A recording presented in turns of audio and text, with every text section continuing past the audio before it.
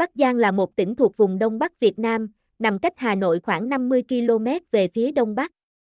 Với vị trí địa lý thuận lợi, Bac Giang trở thành một địa điểm quan trọng trên tuyến giao thông giữa các tỉnh phía Bắc và các địa phương trọng điểm của đất nước. Bac Giang nổi tiếng với những đặc sản nổi tiếng như lăng vàng, hồ tiêu, vải thiều, đậu tương, gạo lứt.